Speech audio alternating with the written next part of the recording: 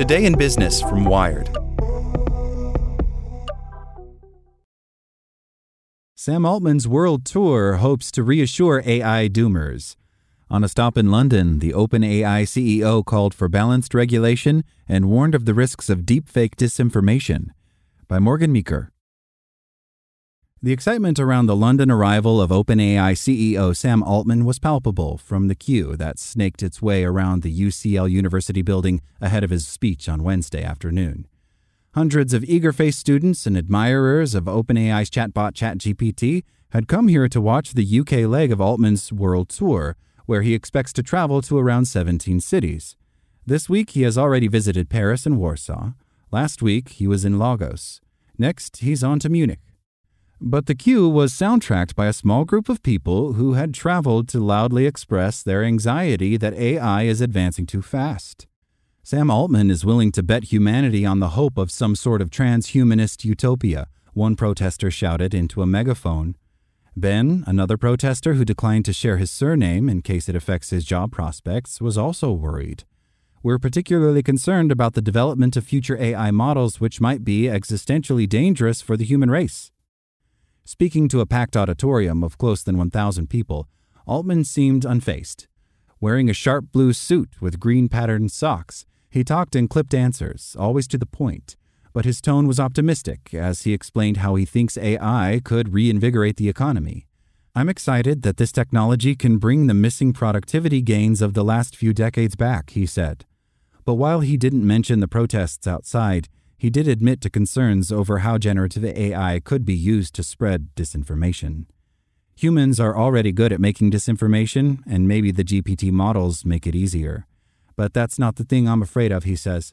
I think one thing that will be different with AI is the interactive, personalized, persuasive ability of these systems. Although OpenAI plans to build in ways to make ChatGPT refuse to spread disinformation and plans to create monitoring systems, he said it will be difficult to mitigate these impacts when the company releases open-source models to the public, as it announced several weeks ago that it intends to do. The OpenAI techniques of what we can do on our systems won't work the same. Despite that warning, Altman said it's important that artificial intelligence not be overregulated while the technology is still emerging. The European Parliament is currently debating legislation called the AI Act, new rules that would shape the way companies can develop such models and might create an AI office to oversee compliance. The UK, however, has decided to spread responsibility for AI between different regulators, including those covering human rights, health and safety, and competition, instead of creating a dedicated oversight body. I think it's important to get the balance right here, Altman said, alluding to debates now taking place among policymakers around the world about how to build rules for AI that protect societies from potential harm without curbing innovation. The right answer is probably something between the traditional European-UK approach and the traditional US approach, Altman said. I hope we can get it all right together this time. He also spoke briefly about OpenAI's commercial strategy of selling access to its API, a type of software interface to other businesses. The company wants to offer intelligence as a service, he says. What we'd like is that a lot of people integrate our API, and then as we make the underlying model better, it lifts the whole world of products and services up. It's a very simple strategy. Listening to what people want from that API has been a big part of his world trip, he said. Altman also talked about his vision for AI-assisted humans, where people are enhanced and not replaced by technology.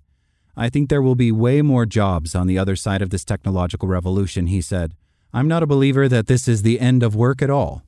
He added, I think we now see a path where we build these tools that get more and more powerful, and there will be trillions of copies being used in the world, helping individual people be more effective, capable of doing way more.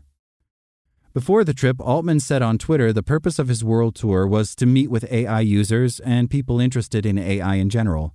But in London, it looked like the company was also trying to cement its leader's reputation as the person who would usher the world into the AI age. Audience members asked him about his vision for AI, but also about the best way to educate their children and even how to build life on Mars.